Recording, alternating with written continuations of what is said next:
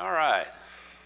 This morning we're gonna end up in chapter 32 of Exodus, but we're going to take I guess if you were speaking Spanish, you'd say we're going to take a little viaje. We're going to take a little trip back to what we've talked about in the previous chapter. So, if you want to turn to those chapters and then just roll along with me as we go through this, we're going to talk about this. What leads us up to chapter 32? So, we begin in chapter 20, where God speaks to the children of Israel. This is the only time, remember, God has actively spoken to this mass of people, 2-3 million people, bearing all that in mind. He spoke to them in chapter 20. He gave them the 10 Commandments. He talked about in chapters 21, 22, 23, he gives them he lays down the foundations of the law with respect to a wide variety of things. He tells them in chapters 20 through 33, he's going to talk about this covenant, the promise that he's made to them, that they will be a great people. So we come to chapter 24. Moses reads the word of God to them. That covenant then is confirmed. And you can see a corollary there with chapter 24 if you read Hebrews 9, verses 19 and 20. And talks about the covenant that's being made with the children of Israel.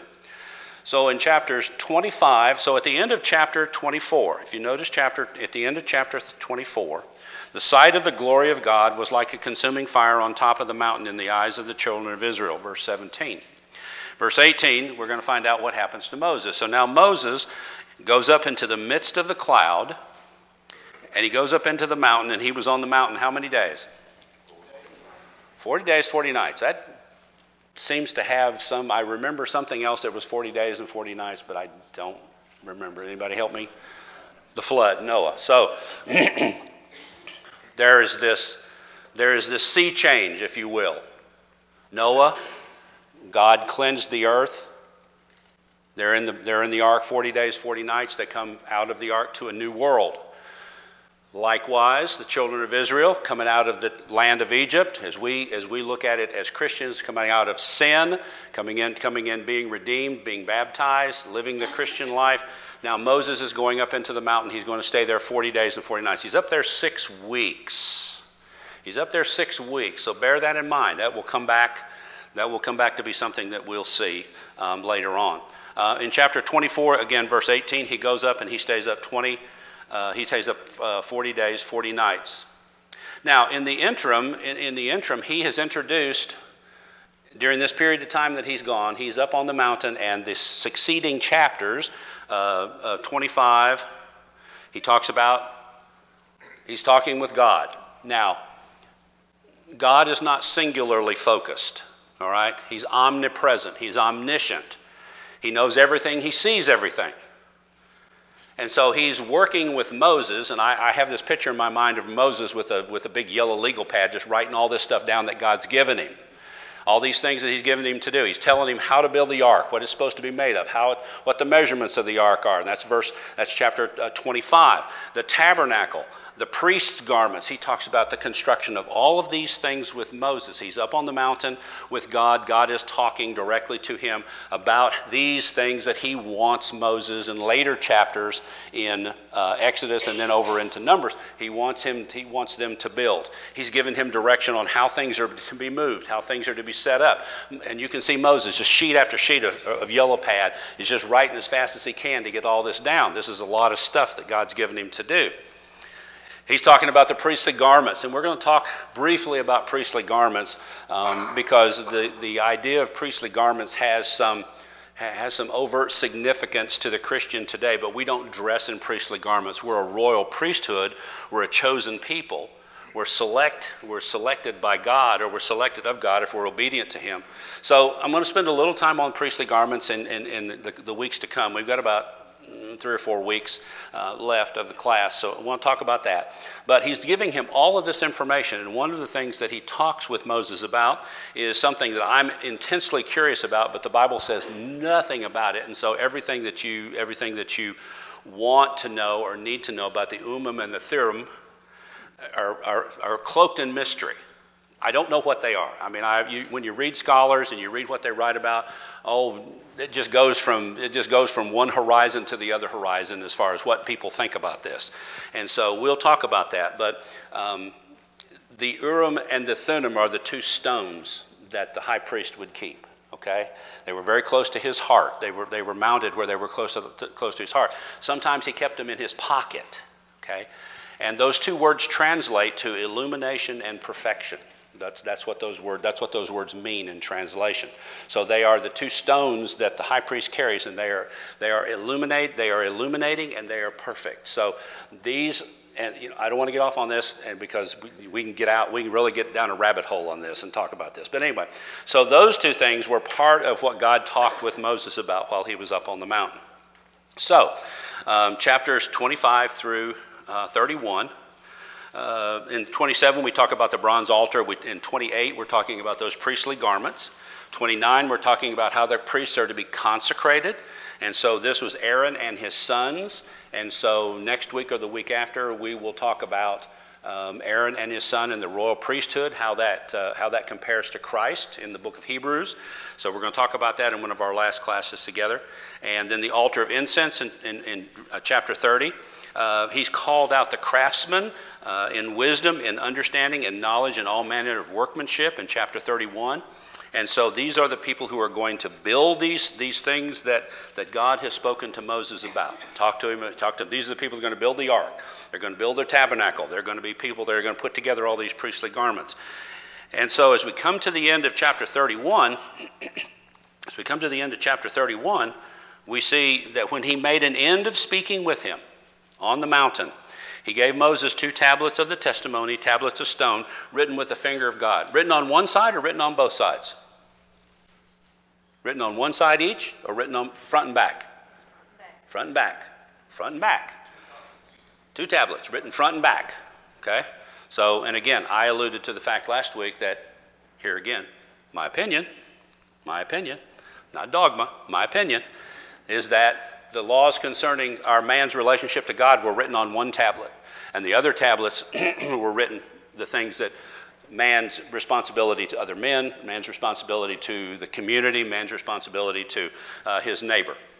So, we've made an end to this. We have the tablets. We're ready to go. Now we go to chapter 32, and that's where we're going to start today. Everybody up to speed? Any questions? Any problems? Okay, here we go. Chapter 32 can be divided into 6 parts. Okay, 6 parts. Part 1, chapter 32, verses 1 through 6, the golden calf. Verses 7 through 14, Moses' intervention. Verses 15 through 20, Moses' route, and we'll talk about that. Route. Verses 21 through 24, Aaron's excuses. Verses 25 through 29, the faithless Levites. And verses 30 through 35, through the end of the chapter, Moses' intervention. Everybody got that? 1 through 6, the calf. 7 through 14, Moses intervenes. 15 through 20, Moses' route, R-O-U-T-E. Verses 21 through 24, Aaron's excuses. Verses 25 through 29, the faithless Levites. Verses 30 through 35, Moses' intervention. All right. Now, when the people saw that Moses delayed coming down from the mountain, he'd been up there how long? 40 days and 40 nights. 6 weeks. He'd been up there over a month and a couple weeks. These people, whom in just a few chapters back had said, all of these things we will do, once God had spoken to them, and the law had been revealed to them, all these people said, these things we will do. The people gathered together with Aaron and said to him, come, make us gods that shall go before us, for as for this Moses, the man that brought us up from the land of Egypt, we do not know what has become of him. And Aaron said to them, break off the golden earrings which are in the ears of your wives, your sons and your daughters, and bring them to me. So all the people broke off the golden earrings which were in their ears and brought them to Aaron. And he received the gold from their hand, and he fashioned it with an engraving tool and made a molded calf. Then they said, this is your God, O Israel, that brought you out of the land of Egypt. And so when Aaron saw it, he built an altar before it, and Aaron made a proclamation and said, tomorrow is a feast to the Lord. Now watch this next verse, verse 6. Then they rose early on the next day, offered burnt offerings and brought peace offerings, and the people sat down to eat and drink and rose up to play. Stephen says in his speech in Acts 7 that they cast off their allegiance to Moses. Would you consider this rebellion against God? Yes.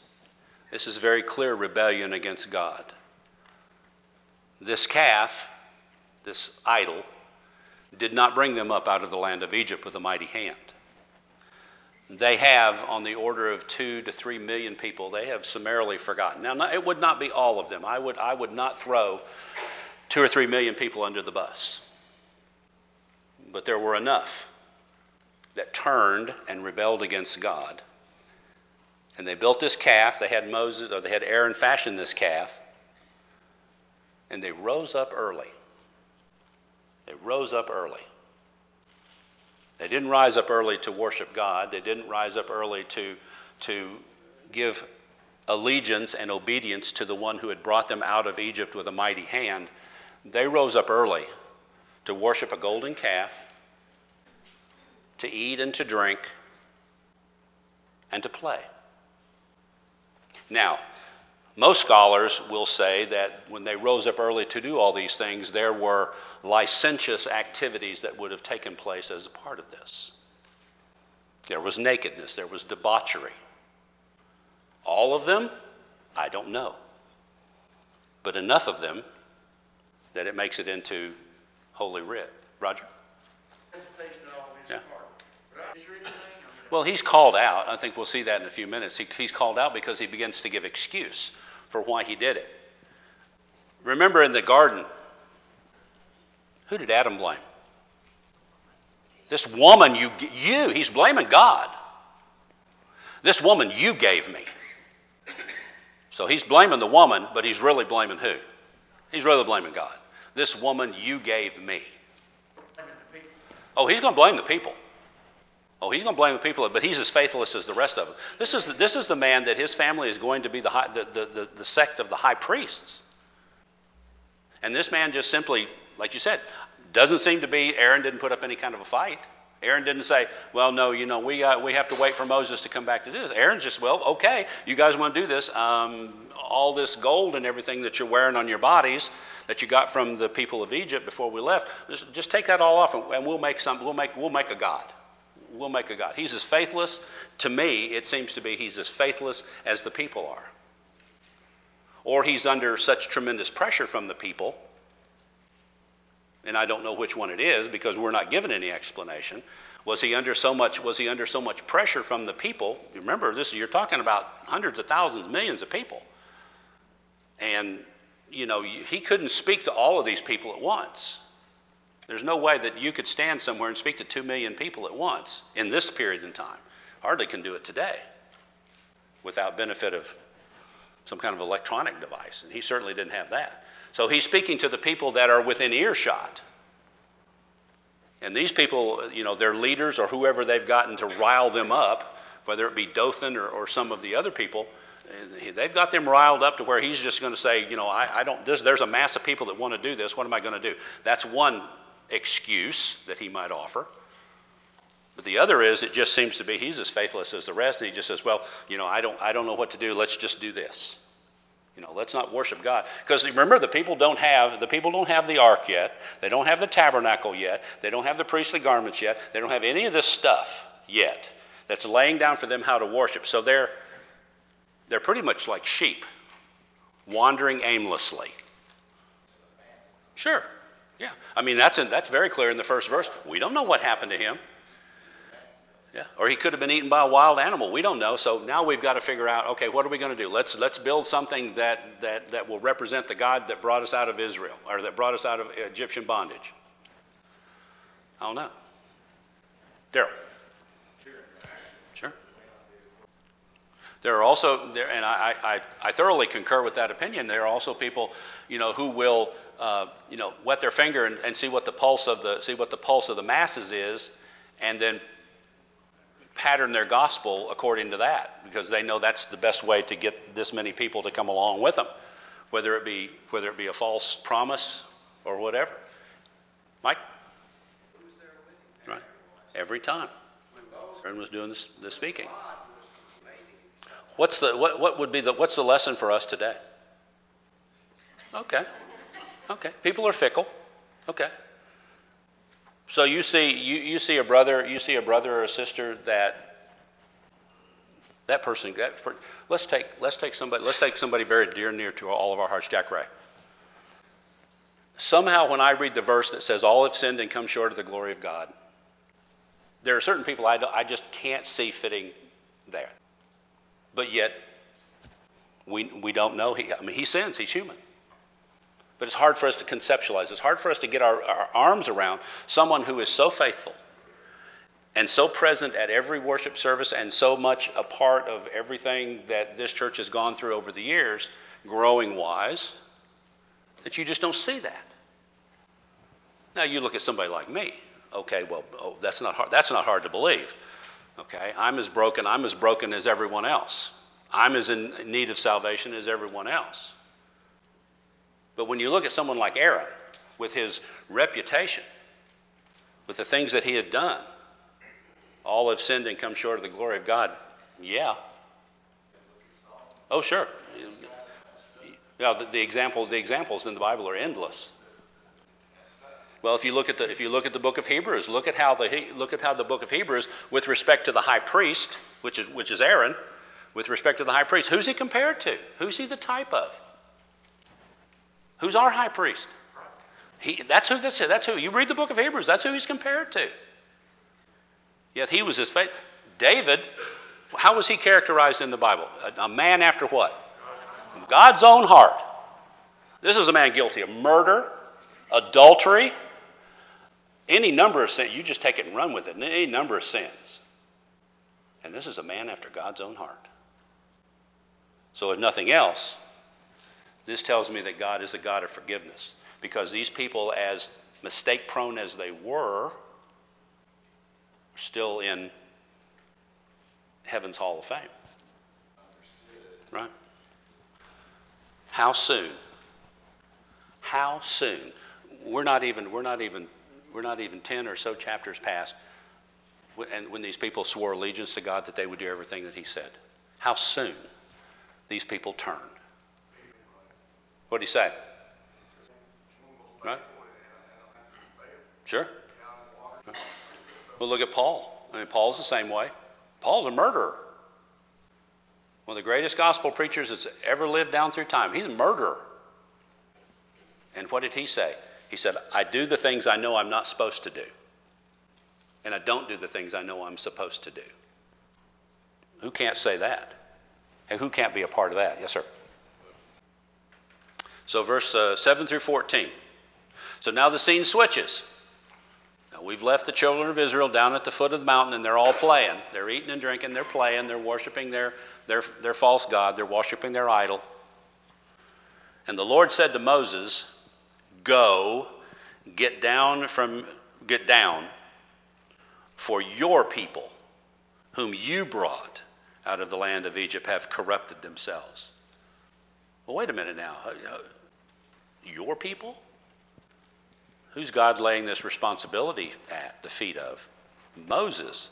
He said, your people. You brought them out of the land of Egypt. Is that really what happened? God's making a point. He's making a point.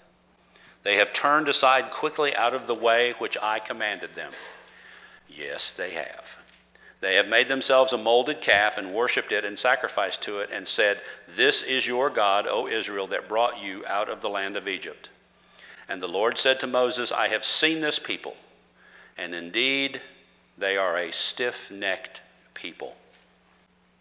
Now watch verse 10. Now therefore, leave me alone, that my wrath may burn hot against them, and I may consume them, and I will make of you a great nation. I have read in the Bible many times that God was many things. He's been happy. We've anthropomorphized his emotions down through time. This is the only time that I can think of God is, put the P word in there. He's peeved. That's not the word I've chose, but that's the word I can use in church. He's peeved. He is not happy. He is, and he's going to destroy all these people. He's going to destroy every one of them, and he's going to start out fresh with Moses and make of him a great people. Yes, ma'am. I just know for right now, and if you read through the end of this chapter and into the beginning of the 33rd chapter, God's attitude toward the children of Israel changes, and it changes markedly.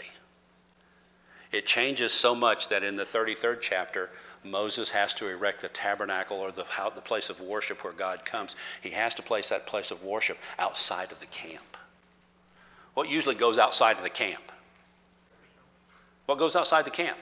Sin. Sin goes outside the camp. When someone sins, they're put outside the camp. When someone commits a sin, they're placed outside the camp. And now Moses has to erect the tabernacle, the place of worship. He has to erect it outside. He has to erect it outside because God's done with them. He's done with them. You go to the 33rd chapter, and we'll get to this verse, but go up, verse 3 of chapter 33. Go up to a land flowing with milk and honey, for I will not go up in your midst, lest I consume you on the way, for you are a stiff-necked people. If you don't think God's upset about this, you're not reading your Bible very carefully. He is peeved at these people. Yes, sir? The first time. No, not the first time. Won't be the last. Back with Noah, Yeah, this strikes me as the harshest that I've ever seen, in my reading of Scripture. This is the harshest that I've ever seen God. He said, you go to that land flowing with milk and honey. I'm not going in your midst. I'm not going to be with you. And he's already told them back a few chapters, when you go into the land flowing with milk and honey, my angel is going to go with you. Well, he didn't retract that. He said, my angel is going to go before you because I'm not going to be in your midst. I don't want to have anything to do with you. So he was set to consume the whole lot of them and start fresh with Moses. But let's see what happens. Moses pleaded with the Lord his God. This is a man who, we're told later on, goes to the door of the tabernacle and he speaks to God as one speaks to what? As one speaks to a friend. When Mike and I talk, when any of you all and I talk to me, we speak to one another as friends. Moses has that relationship with God. He speaks to God as one would speak to a friend. Do you have that kind of relationship with God? Do you speak to God as one who would talk to a friend? He is your friend, you know. He's not only your God, he's your friend. So Moses says, why does your wrath burn hot against your people whom you have brought out? Now he changes it back. He puts it back on God. See how he did this? You've brought them out of the land of Egypt with great power and with a mighty hand. Why should the Egyptians speak and say, he brought them out to harm them, to kill them in the mountains, and to consume them from the face of the earth? Turn from your fierce wrath and relent from this harm to your people. Don't you remember Abraham, Isaac, and Israel, your servants, to whom you swore by your own self and said to them, I will multiply your descendants as stars of the heavens, and all this land that I have spoken of I will give to your descendants, and they shall inherit it forever. So Moses makes a very persuasive argument.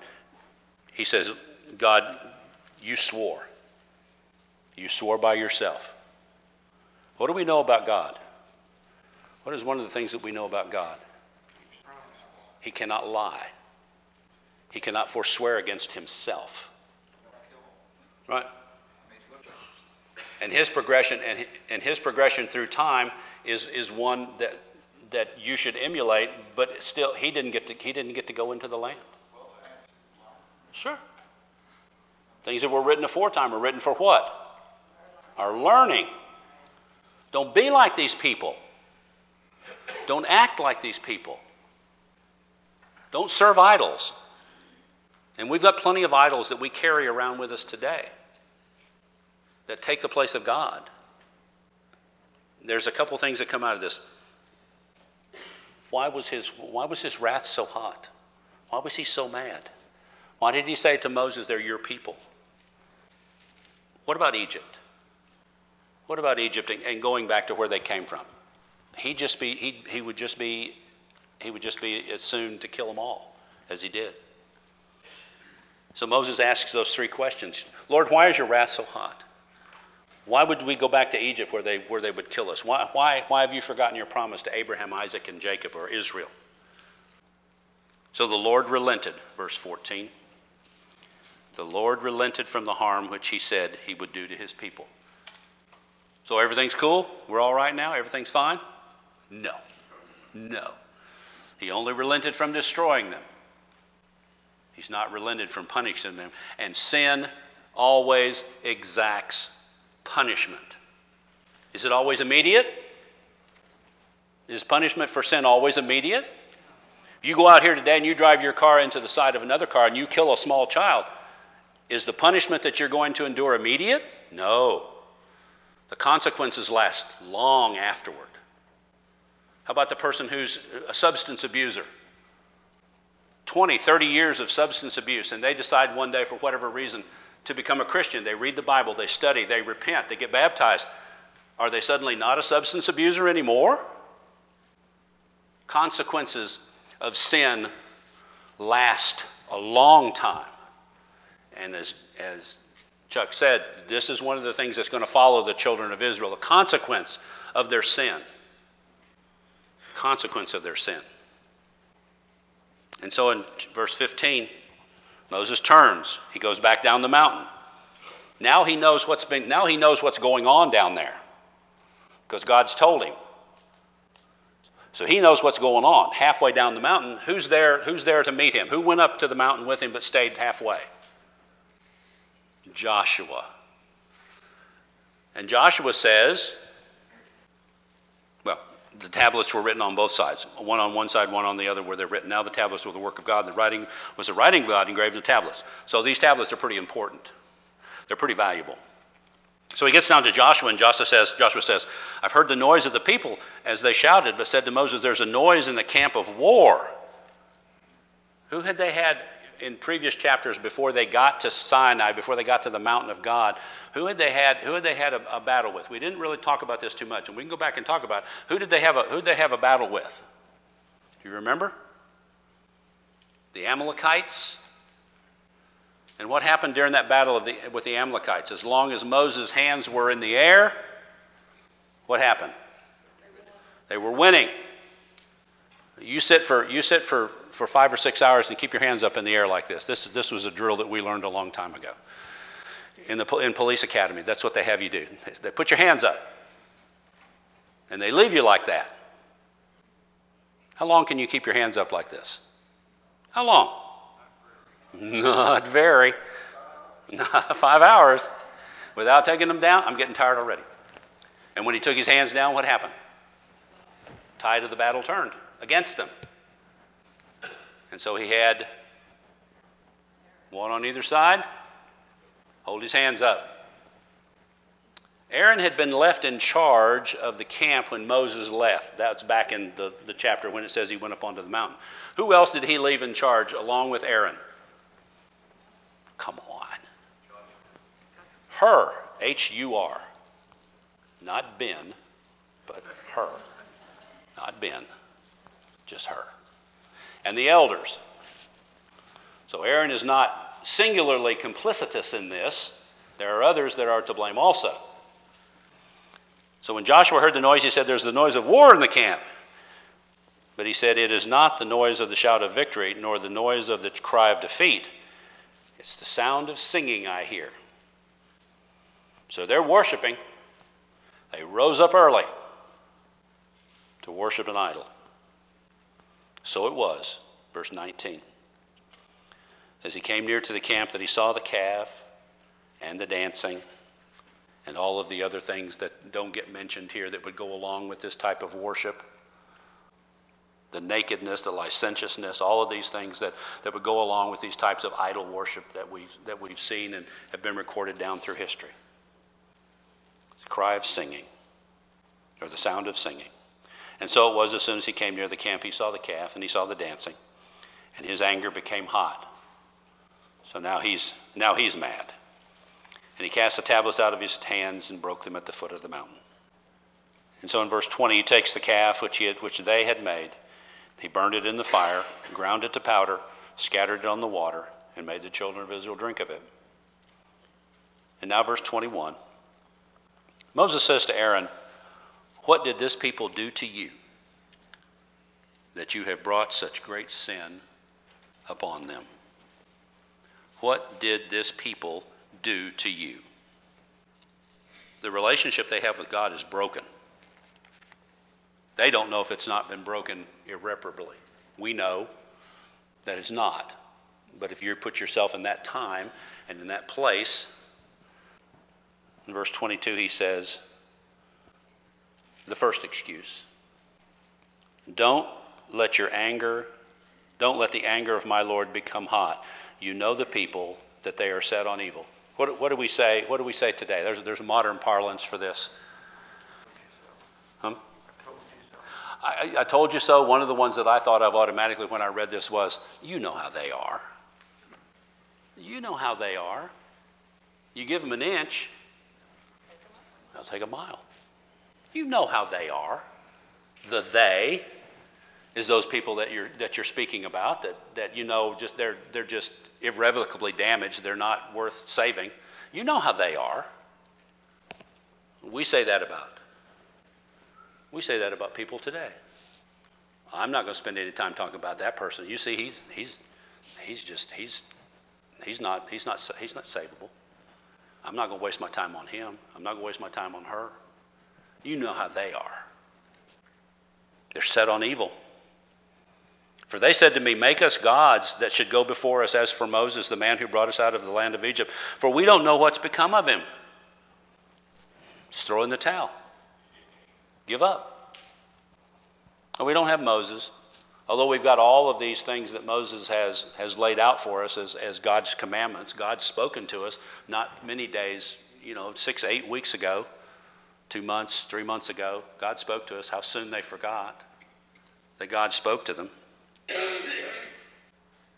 And I said to them, Aaron speaking, whosoever has any gold, let them break it off. So they gave it to me, and I cast it in the fire, and the calf came out. So let me get this straight, Aaron. You took all this gold off all these people, or they gave it to you. And you threw this gold into the fire. Yep. Gave it to me. I cast it into the fire, and what comes loping out? A golden calf. Look what you made me do. Look what you made me do. Oh, yeah. But that's not what he's telling Moses now. Put some effort in. Yeah. Yeah, he worked hard at making this. And now the story's changed. Look what they made me do. Mike? Right?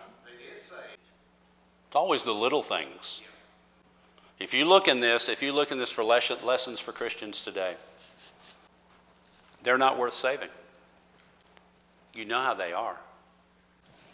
Throw it in the fire and it just walked out. I didn't have anything to do with that. Look what they made me do. All the excuses Christians offer today for not working with someone, not being a part of someone's life and teaching them the gospel, talking to them about Jesus. It's not worth saving. Sounds very woke. Yeah, sounds very woke. And what happens next is what happens to woke people, I hope. Moses stood at the entrance of the camp. Multiple entrances to this camp. Remember, this is 2-3 million people. So Moses is talking to Aaron, and now he's going to talk to the people. Is everybody going to hear what he said? Did everybody participate in this idol worship? I don't know. I'm going to guess that there's a certain portion of the people that are not going to bow the knee to this idol. I'm going to guess there's a portion of them, this remnant. There's always been a remnant in the Bible. There's always been a faithful small group. You're part of that remnant today, okay? As Christians, as faithful Christians, you're part of the remnant. But I've got to believe that there was a small portion, a remnant of people that were saying, no, we're not going to do that. We're going to wait on Moses. We're going to worship God. We're going to do what's right. I'm not going to pay attention to this. Man, I thought I had enough material to get through class. Not even close. So now Moses sends out the sons of Levi. He stands in the entrance of the camp, verse 26. Whosoever is on the Lord's side, come to me. And all the sons of Levi gathered together with him. Were all the sons of Levi faithful to God? Were all of the sons of Levi faithful to God? According to this, apparently not. Because Moses says to them, thus saith the Lord God of Israel, let every man put his sword on his side and go in and out of the entrance to entrance throughout the camp, and let every man kill his brother, every man his companion, and every man his neighbor. So my guess is, and this is just speculation on my part, these people are dancing and there's revelry going on. They're rising up to play, and the Levites are going to go through and kill a bunch of people.